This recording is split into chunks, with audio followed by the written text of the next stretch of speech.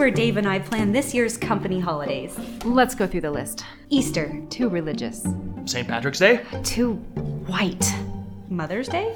Way too cisgendered. All of your usual holidays have been canceled this year. But we still have Karl Marx's birthday! Ha ha! Need a real reason to party? Find a new job at redballoon.work. How do we respond to COVID biblically and not simply pull back and say, well, whatever the state says should go? But to me, it seems that the gospel involves all areas of life and thought. And Jesus Christ himself came, what is the gospel? The good news. Well, what is the good news? The God in Christ and his death and resurrection is turning back all sin everywhere gradually. Not fully done, of course, until the second coming, but nonetheless gradually. Well, that is the heart of the good news. Well, we haven't really fulfilled the gospel and aren't really preaching the gospel if we're not preaching that.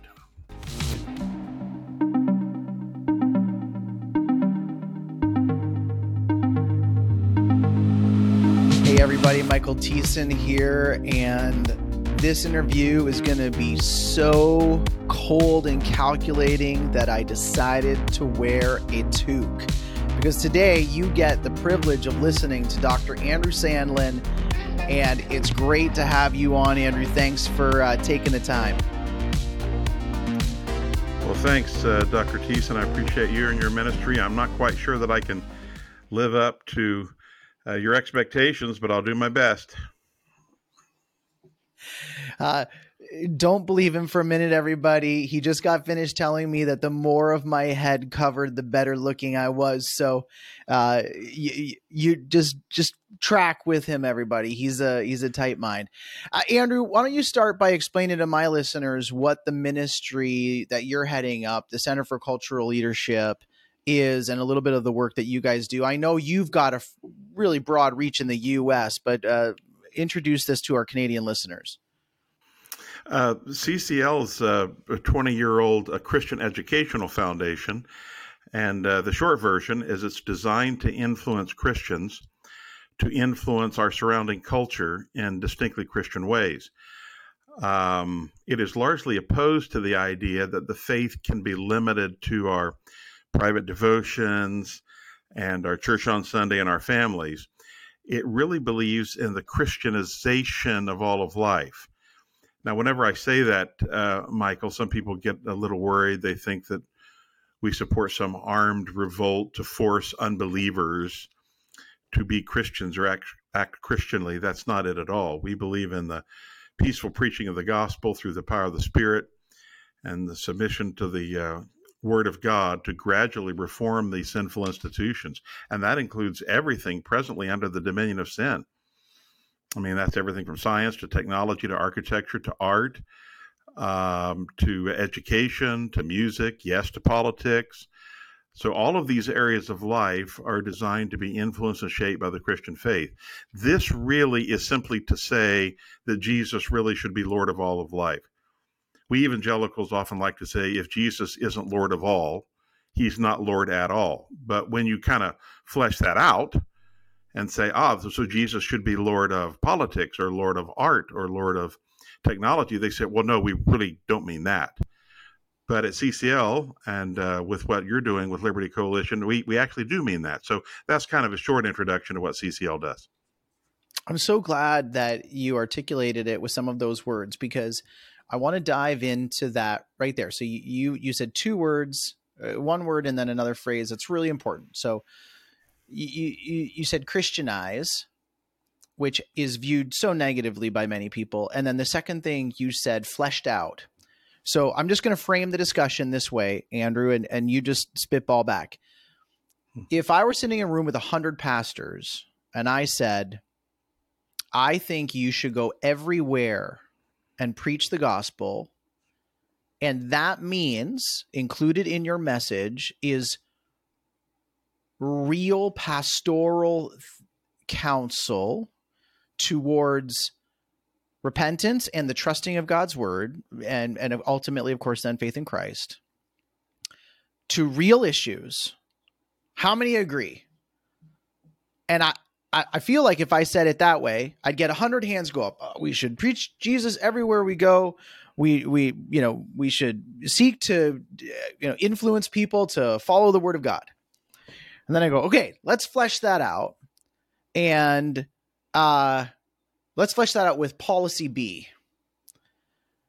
And then, the theologians and the pastors get talking, and all of a sudden one becomes a Christian nationalist, and all of a sudden one becomes a reconstructionist, and all of a sudden, one's a two kingdoms, and then one's a, like, it seems like there's so much in-house arguing among pastors, Christian thinkers, and theologians that completely misses the simple point that you just said is the purpose of CCL and some of the things that I'm very passionate about.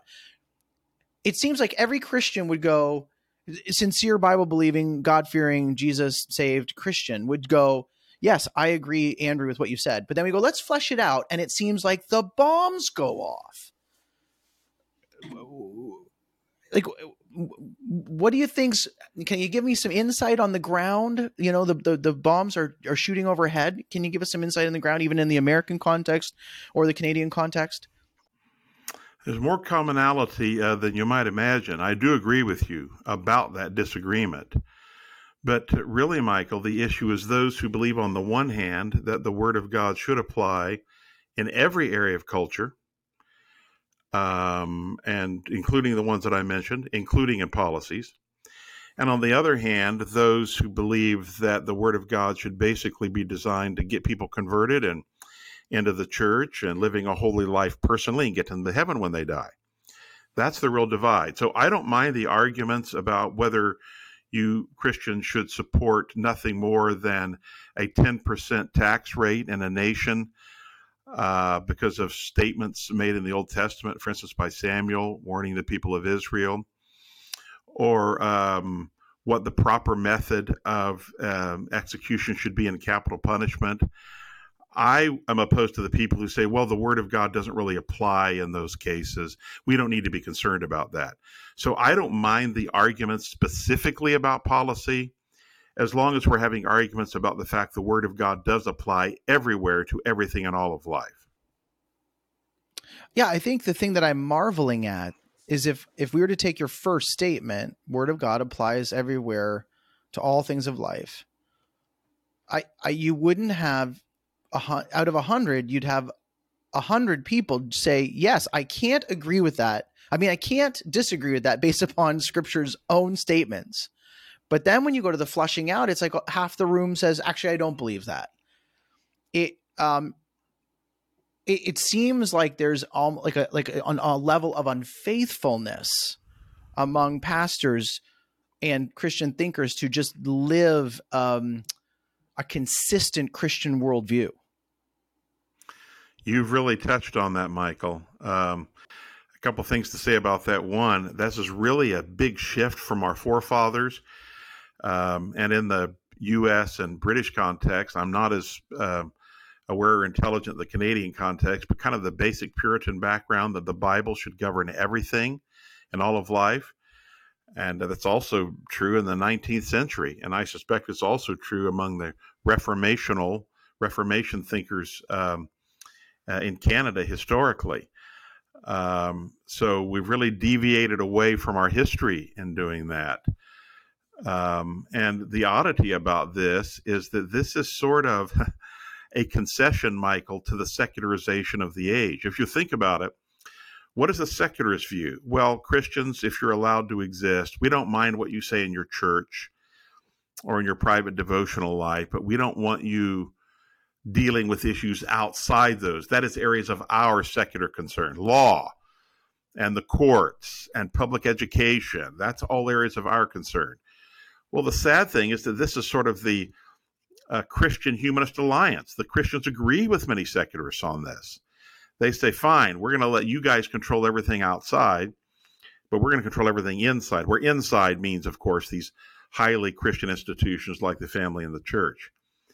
That, it seems to me, is the root of the problem. So I would desire us, Michael, to get to the point where we could argue, where we had all 100 pastors saying, yes, we agree the Bible should be applying on tax issues and on capital punishment and on issues of COVID. How do we respond to COVID biblically and not simply pull back and say, well, whatever the state says should go? I would desire those kinds of arguments. But I would say for the most part, we're not having those arguments. Most evangelicals certainly are not having them. They believe that those of us who believe in applying the faith outside the church are kind of involved in irrelevant or secondary issues. But to me, it seems that the gospel involves all areas of life and thought. And Jesus Christ himself came. What is the gospel? The good news. Well, what is the good news?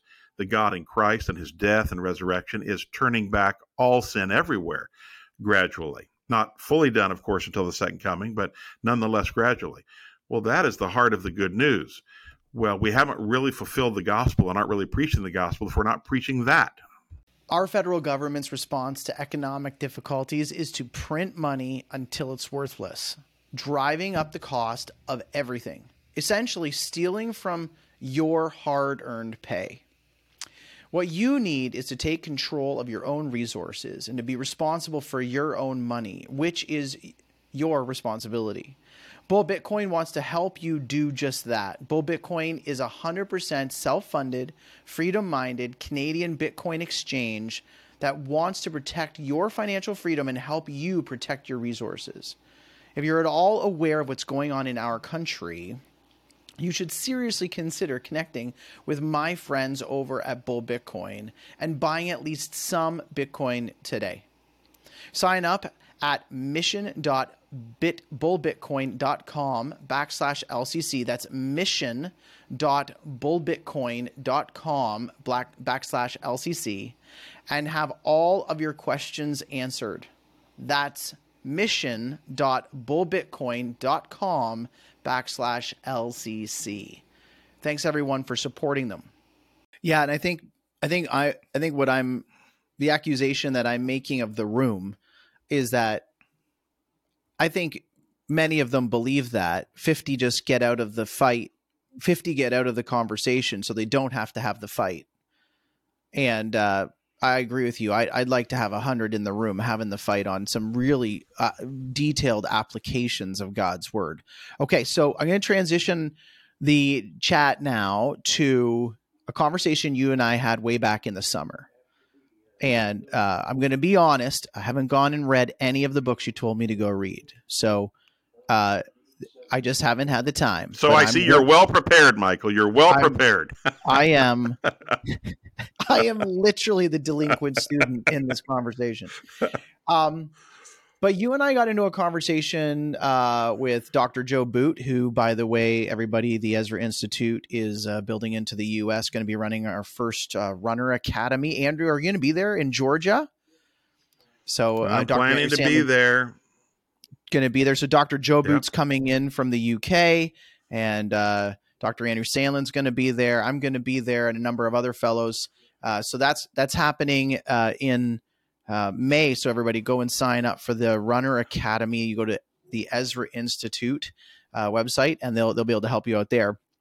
Andrew, this is a conversation that you and Joe and I were having, and the simple question is theology first or philosophy first, and why? And I figure that if I just sit and listen, you're going to be able to have a good half-hour response to that.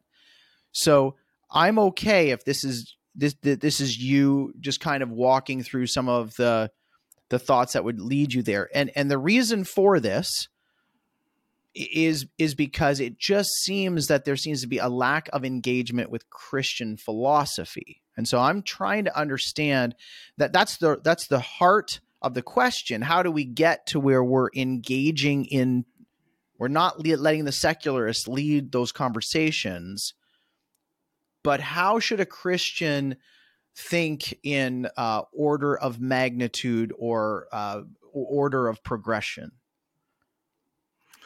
Boy, that's a great question, Michael, and I well remember that conversation out by, I think it was Lake Erie or Lake Ontario, one of the two. No, you had it. Lake sitting next Erie. to. It was on the northern shore of Lake Erie. Beautiful, sunny day. Yes. Theology, people understand the importance of Christian theology. You can't have the Christian faith without Christian theology. Well, theology just denotatively means the knowledge of God. But most people, when we use the term theology, mean something narrower than that. We mean basically, as Protestants, our understanding of the Word of God and how it's summarized. And when we preach well, we're preaching a theology, a knowledge of God derived from the Word of God, and also secondarily, of course, from creation. Christian philosophy is broader than theology, but in my view also includes theology. Christian philosophy is just knowledge. Philosophy is basically knowledge. So my point is that the Christian faith and the truth and being right with God and our hearts given to Him should shape all of our knowledge and not merely our more narrowly theological knowledge. Let me put it this way. It's kind of vague what I've said thus far, nebulous. So we get up in the morning, as I did this morning. I read Philippians chapter 3, and I was deriving important biblical theology from Philippians chapter 3, for example. But when I closed my Bible and got up and thought about, well, I need to talk to Dr. Thiessen today. There are other things I need to do. I need to talk to individuals. I need to write things. I'm leaving the specifically narrow text of Scripture, though it should influence all my life, and I'm addressing broader Christian issues than those dealt with in Philippians 3 or other specific texts. Well, so the decisions I make and the knowledge I have of this world, that is Christian philosophy.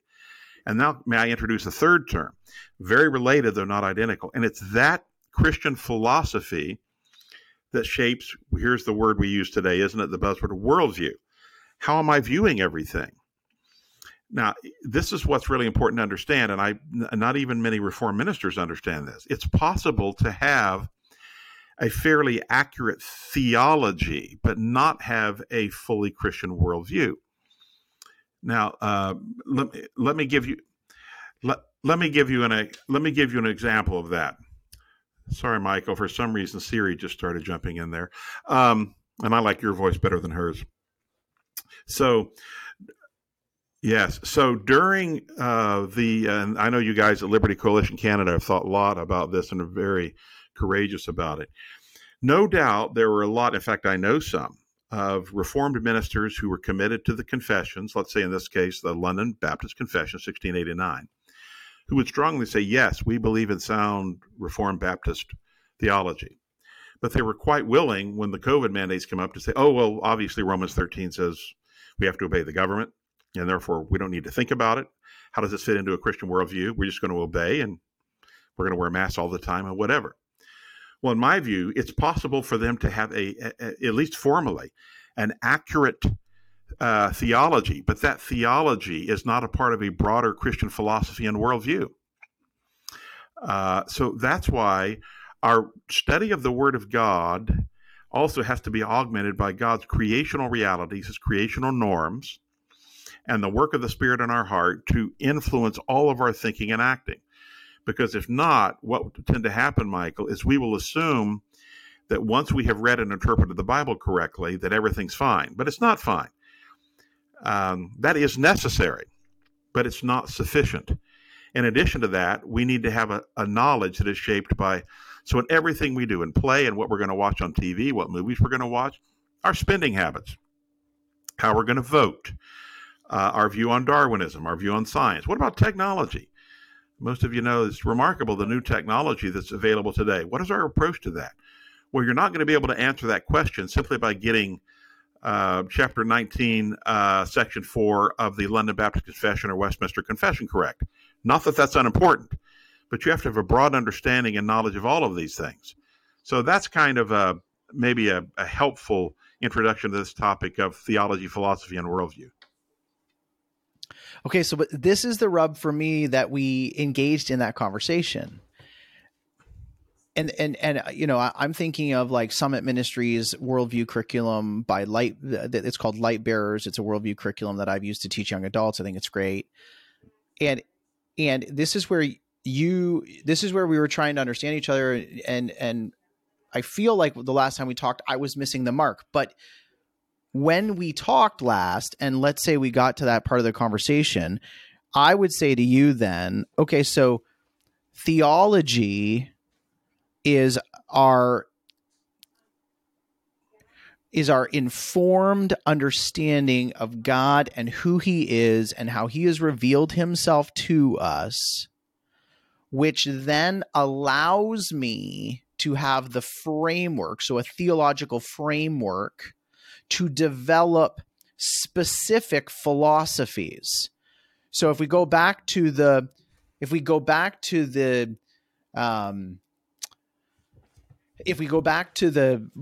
the confessions, what the confessions would say, and then particularly Romans 13, about Romans 13, the idea, number one, the exegetical idea that we just submit to the government whenever they ask was absolutely with absolutely no qualifications, was ridiculous on its head. And again, I would say all pastors agreed with that, but then they just wouldn't do it. But all that to say, I can understand if someone says, okay, we have to submit to the government. And then, okay, we have these qualifications that we see, that we see in scripture of what that submission looks like. We see in the confessions their understanding of what that looks like, and we see within church history some examples of what that submission would look like. But now here in North America at this time, we need to rigorously think applicationally. So we're applying that theological framework to the creational world, what you're saying. And then it's like a convergence in developing a practical philosophy of how to behave in that moment, how we're approaching that discipline, how we're approaching those things. And so in the order of progression, I would think that the theology and theological framework would come first, and then I would be able to develop applicational thinking, similar to the idea of you have morals and then you have ethics. Ethics are the specific application. Ethics are the horse stall of the moral principle. Theology is the specific revelation, the framework that I need to be able to develop a Christian philosophy. But it didn't seem that we had that same understanding. And this is an area where I just am fascinated by your research. Mm-hmm. No, that's. I think you put it really well. I don't think you and I, at the end of the day, will end up in a different place. We will agree at the conclusion. I would say philosophy comes first, and let me give you an example of why. So you're talking about theology and studying the Word of God, and that Word of God creating the framework for our understanding and application. But see, we have to ask a previous question. Why would we treat the Bible that way? Well, you would say, well, the Bible itself says that we need to read the Bible and it's our authority. Well, interestingly, let's take the Roman Catholic Church. They agree. They agree that the Bible is the inerrant, infallible Word of God. It should shape our thinking. But they believe that it also must be understood in the context of natural law. And they believe in a nature-grace distinction. Now, the problem with that is that's a philosophical question that influences their theology. Now, the Protestant idea, and I should say the consistently Protestant idea, is the one that you gave. The role of Scripture in being the final authority on everything and not having a coordinate authority. But once we do that, Michael, we've entered philosophical issues. The Bible doesn't specifically talk about those issues. The Bible doesn't talk about the basic idea of, here's another example. How are we to read the Bible? Do we read it in its plain sense? Should there, as Origen believed, and some of the number of the ancient church fathers believed, is there a fourfold sense of Scripture? Well, the Bible doesn't say that specifically. Those are philosophical issues. At the Protestant Reformation, of course, one thing that it wasn't just salvation by grace, not just the Bible is the final authority, but most of you know that are listening or watching, that Luther said we've got to get back to the plain sense of Scripture. Well, I hold that view. You hold that view. But that's a philosophical view. That's a view that you bring to the Scripture itself. All I'm saying is that there are philosophical issues that are addressed that shape our understanding of theology. That's all I'm saying. And that's why I think philosophy is broader. I guess one way of putting this, Mike, is that we never come to the Bible in a decontextualized way. Each of us has a context coming to the Word of God. Now, there is sort of like a spiral here. So we have our understanding of the Word of God. We read the Word of God, but then the Word of God corrects our philosophy. And then we go back to our philosophy, and as time goes on, we should be intellectually and theologically and worldview-ishly sanctified. That's really the only point that I was wanting to make, is that all of us bring philosophical assumptions to our exegesis and interpretation of the Bible. We just can't pretend as though we don't have those assumptions. So no, that's I think good. is a basic.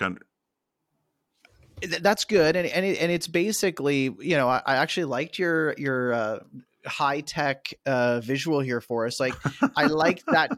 I liked the swirling effect of my philosophy of something is shaped by theology and correction, but I understand what you mean, that there is something where I have to develop a philosophy of interpretation that I am able to admit and acknowledge as I approach Scripture. Well, I like that idea of the swirling issue, rather than maybe just in more of a linear approach. Mm-hmm. What would you call that? Maybe that so my philosophy of interpretation allows me to go into the text appropriately to get like a universal principle. What would you call the applicational sphere in this? Would you call it the applicational sphere? Like, what would you kind of call that, where now we're arguing specific policies? Yeah, so that's a good question. I think that should be based squarely on revelation. And by the way, that's a philosophical assumption that I brought to the text. So, we have to argue about. So, we know the Bible doesn't specifically address a lot of issues. It doesn't specifically address a particular tax policy, for example. It doesn't specifically address the reach of the civil government, like in Romans 13. So we have to create a theology by reading the rest of the Bible, and also in terms of course, God's creational norms, which themselves are laid out in Genesis 1 and 2. But you're right. The application is looking at the text of Scripture and finding biblical principles and truths that are not explicit. Of course, if they're explicit, we don't have to argue at all, do we? I mean, the Bible supports capital punishment, for example, depending on one's hermeneutics. So we derive these second-order principles by a reflection on the Word of God, and that's where the application comes in. I agree with you entirely. We don't want to be arguing the application of the Christian faith apart from the Bible. That's our difference with Roman Catholicism. Rome has a view, the nature-grace distinction, and believes a high view of natural law, and they say, well, the Bible's really good for the church, and the Bible's good for hearing the gospel, which we don't agree with them on that, but from their standpoint. But outside the church, all of us have this sort of natural understanding that's not been so impaired by sin that we and unbelievers can't agree. We can all agree according to natural law. Well, as Protestants, we don't agree with that because we believe the Bible teaches differently. But they have different philosophical assumptions about the Scripture and the role of Scripture than we do. So as a Protestant, we have to be arguing on the basis of the Bible. Hey friends, I'm happy to talk to you again about Rocklink Investment Partners. With inflation at 40-year highs and economic stagflation on the horizon, growing and preserving your hard-earned capital is of utmost importance. I know it's on my mind. And that's why Rocklink Investment Partners are so essential, because they understand the investment challenges of today. Rocklink is an independent investment management firm focused solely on creating portfolios of high-quality businesses anchored to the time-tested principles of value investing, and they do not shy away from essential businesses that do not meet the World Economic Forum's definition of ESG. So email Rocklink at info@rocklink.com. That's Rocklink with a C, or visit them at www.rocklink.com. And again, that's link with a C. Okay, this is a good place to dig in again, because you've brought up the Catholics, and yet I would also I would hear these things, this dualistic idea really resonating in evangelicalism and Protestantism. Like you and I've both literally heard within the last month of somebody saying you can't hold non-Christians to the same standards. I don't know what is going on with Andy Stanley, but he literally, just recently again talked about, these are family rules. They're not family rules. Like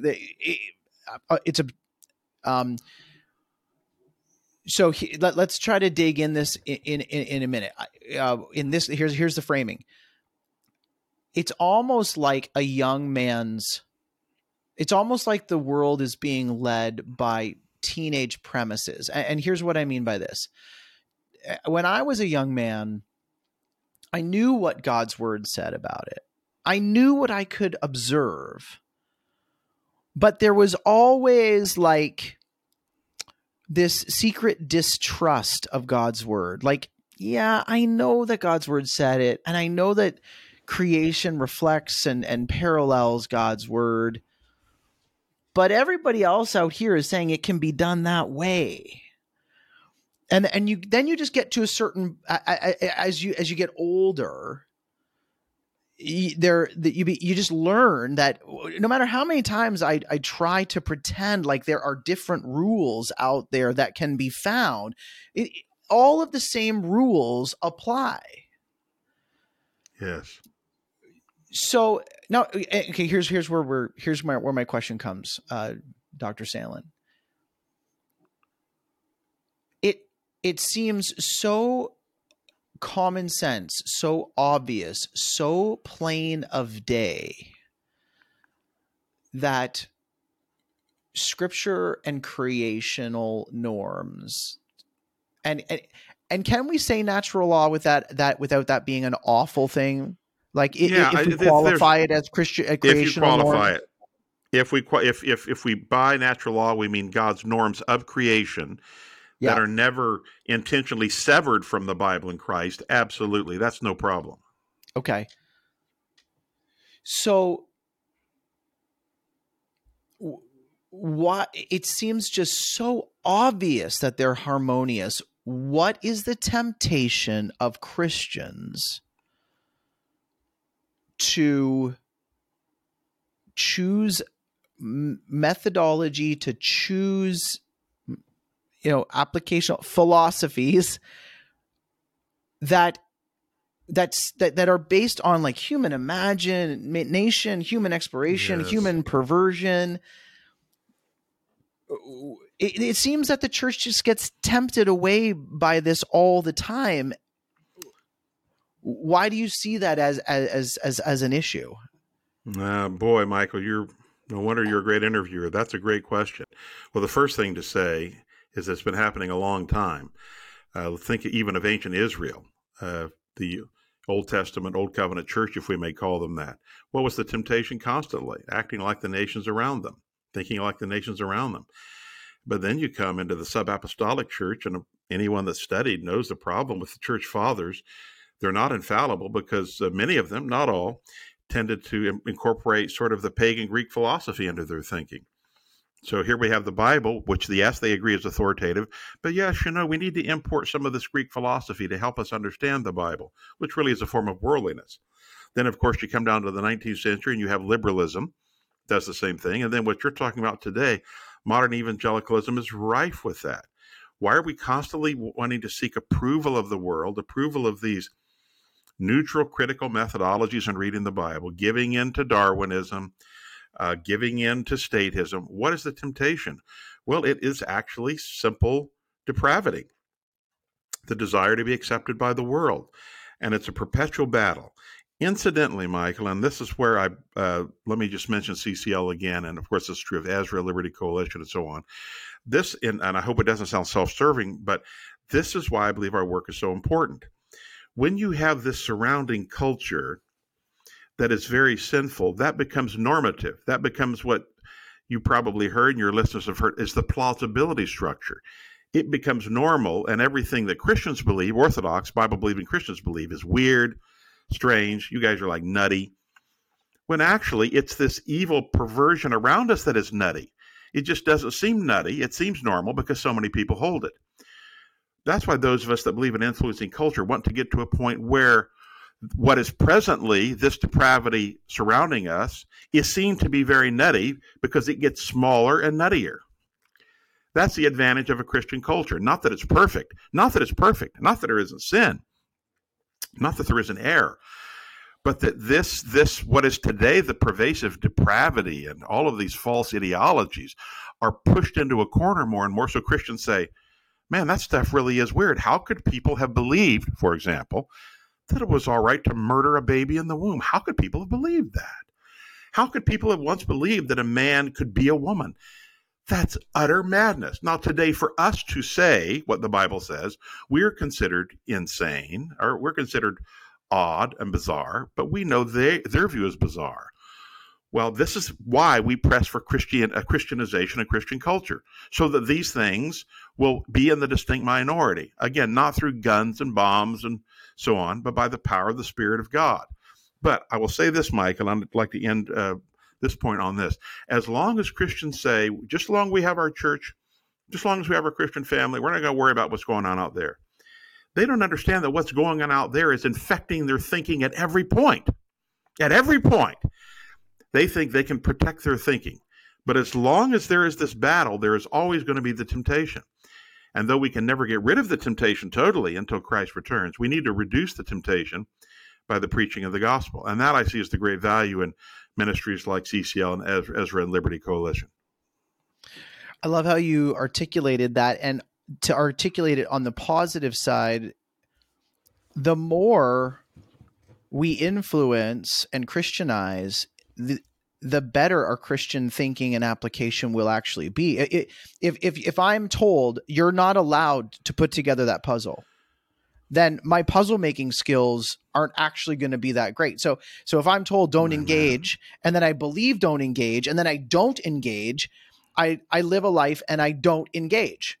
And so I don't make puzzles. But if you grew up in a home where you've been told make puzzles, you get good at it. And so if we apply Christian thought because we've influenced the public sphere, because we've persuaded with the gospel and the word of the Lord, then actually our Christian mind gets stronger and better. Some people say, why can't Christians solve anything? Well, you know what? Give us some time and some freedom to do it and the ability to follow our lead, and we'll actually produce great solutions.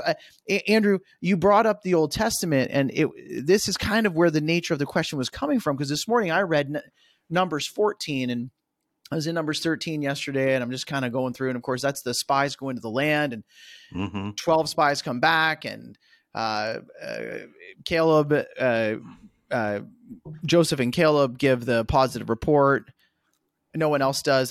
And it's interesting because this is where I was getting at with this question of why are we so tempted? God said, go into the promised land. They go through the land, and you listen to the first report, and it's as if it's a totally different report. But we know that it is utterly inaccurate, that the second report is actually the accurate report. But it was the faith that determined the perspective. And so when I'm asking the question, why are we so tempted? I'm also cognizant of the answer is that we're so tempted partly because we have a tendency to trust humans over the Lord himself. Yes, and then I was thinking about that very notion when you were saying that, Michael. Think about Joshua and Judges. Now we can understand better those statements when Jehovah said, when you enter the land, make sure you expel these pagans, because if not, you will learn their ways. Think about that. You will learn their ways. And that will, of course, draw the people to idolatry and to violation of God's law. Well, what's he saying there? He's saying if they are readily available to you, if that culture is surrounding you and you have very close contact with it, that's going to have a negative impact on you. I mention this often when parents ask me, parents of small children or teenagers, is it harder today to rear godly children than it was 50 years ago? I said, absolutely. Not that it was perfect then, but if you'll think about it, back then there were at least a few disincentives to disobedience and unrighteousness. But think about it this way. When your child walks out of your house every day, almost everything he or she encounters, almost everything is at war with almost everything you and your wife believe and teach. You see, in a more Christian culture, it's not that that's going to cause them to be Christians. They trust Christ, that you become a Christian by trusting Christ for salvation. Nonetheless, it creates a cultural environment that creates incentives for obedience and disincentives for rebellion and disobedience. Today, that situation is reversed. That right there is an objective for Christianizing culture. I'm so glad that the conversation has gone this way, because people, you just led right back into my very first point, that it seems like a young man's faith versus an old man's faith. A young man's faith looks at that command and says, purge the land of the people. And he says, oh, those innocent people, how could you be so hard on that? And the old man goes, have you lived through a Second World War? Like, people, right. If there's a group of people that are awful, bad character, bad company corrupts good character. And the older you go along, the more damnable humanity really is for what it is, because you've experienced it. And we need to get back to that old soul Christianity. Need to get back to that historically rooted, deeply historical and deeply philosophical Christianity that's willing to say things as they are. Okay, I know we only have a few minutes left. I'm going to give you an opportunity to help me. And here's the help. So you gave me a kind compliment earlier saying that I was a good interviewer, and I appreciate that, Andrew. And but there's an interview that I feel like I botched, that I really struggled with. And everybody can go listen to it. It's up. It's an interview that I did with Dr. Wayne Grudem. And so Dr. Sandlin, I'm not trying to pit you against him, and I'm not trying to get you into any type of trouble with him, but I felt like there was something left on the table that I struggled with when I was interviewing him. And I'd like you to kind of help me and my listeners if you're willing. So here it is. Mm-hmm. I asked Dr. Grudem, I said, look, I've read your 1,500 page book on politics according to the Bible. I agree with everything you've said except for 3 paragraphs. And in 3 paragraphs, there's only 3 paragraphs. And each time that I disagree with you, it's simply when you make a whole bunch of great statements, and at the end of a chapter, you take a moment or a paragraph to say, but I'm not theonomic. He does it twice where he specifically says it. And then in a third time, he does it inferentially. And I just said to him, why? I read your book and I felt like you and I agree with everything. So therefore I think you're theonomic. You read your book and you say, well, I'm broadly third rule reformational, the civil application of the law. Why did you need to separate it? And his response to me was, because I don't want to force people to be converted. That's just, go ahead. Well, okay, I'm going to let you respond to it. I'm just going to say the reason why I feel like the interview didn't, it took me a while to get my feet back under me, is because that is never an understanding that I read of applying God's word and God's law through all of Scripture. So it seems that there is a notion out there that if we were try to deter people from blaspheming, like simple things like saying God bless America when I'm a raving pagan, when I'm a raving atheist or something like that, where we'd like to see that discouraged socially, that equates to a compelled speech or a compelled conversion. Anyway, the response came. It caught me so off guard. I didn't feel like I recovered in that interview very well. Can you help my listeners? If you had have had that, what would you have said? Well, I mean, I know theonomy inside and out, know its practitioners, and myself, of course, have a very high view of God's law and all my writings. I can assure you no theonomist, not Greg Bonsa, not Rushdoony, not anybody would have ever dreamed of saying that the role of the law is to, the civil law is its imposition to convert people.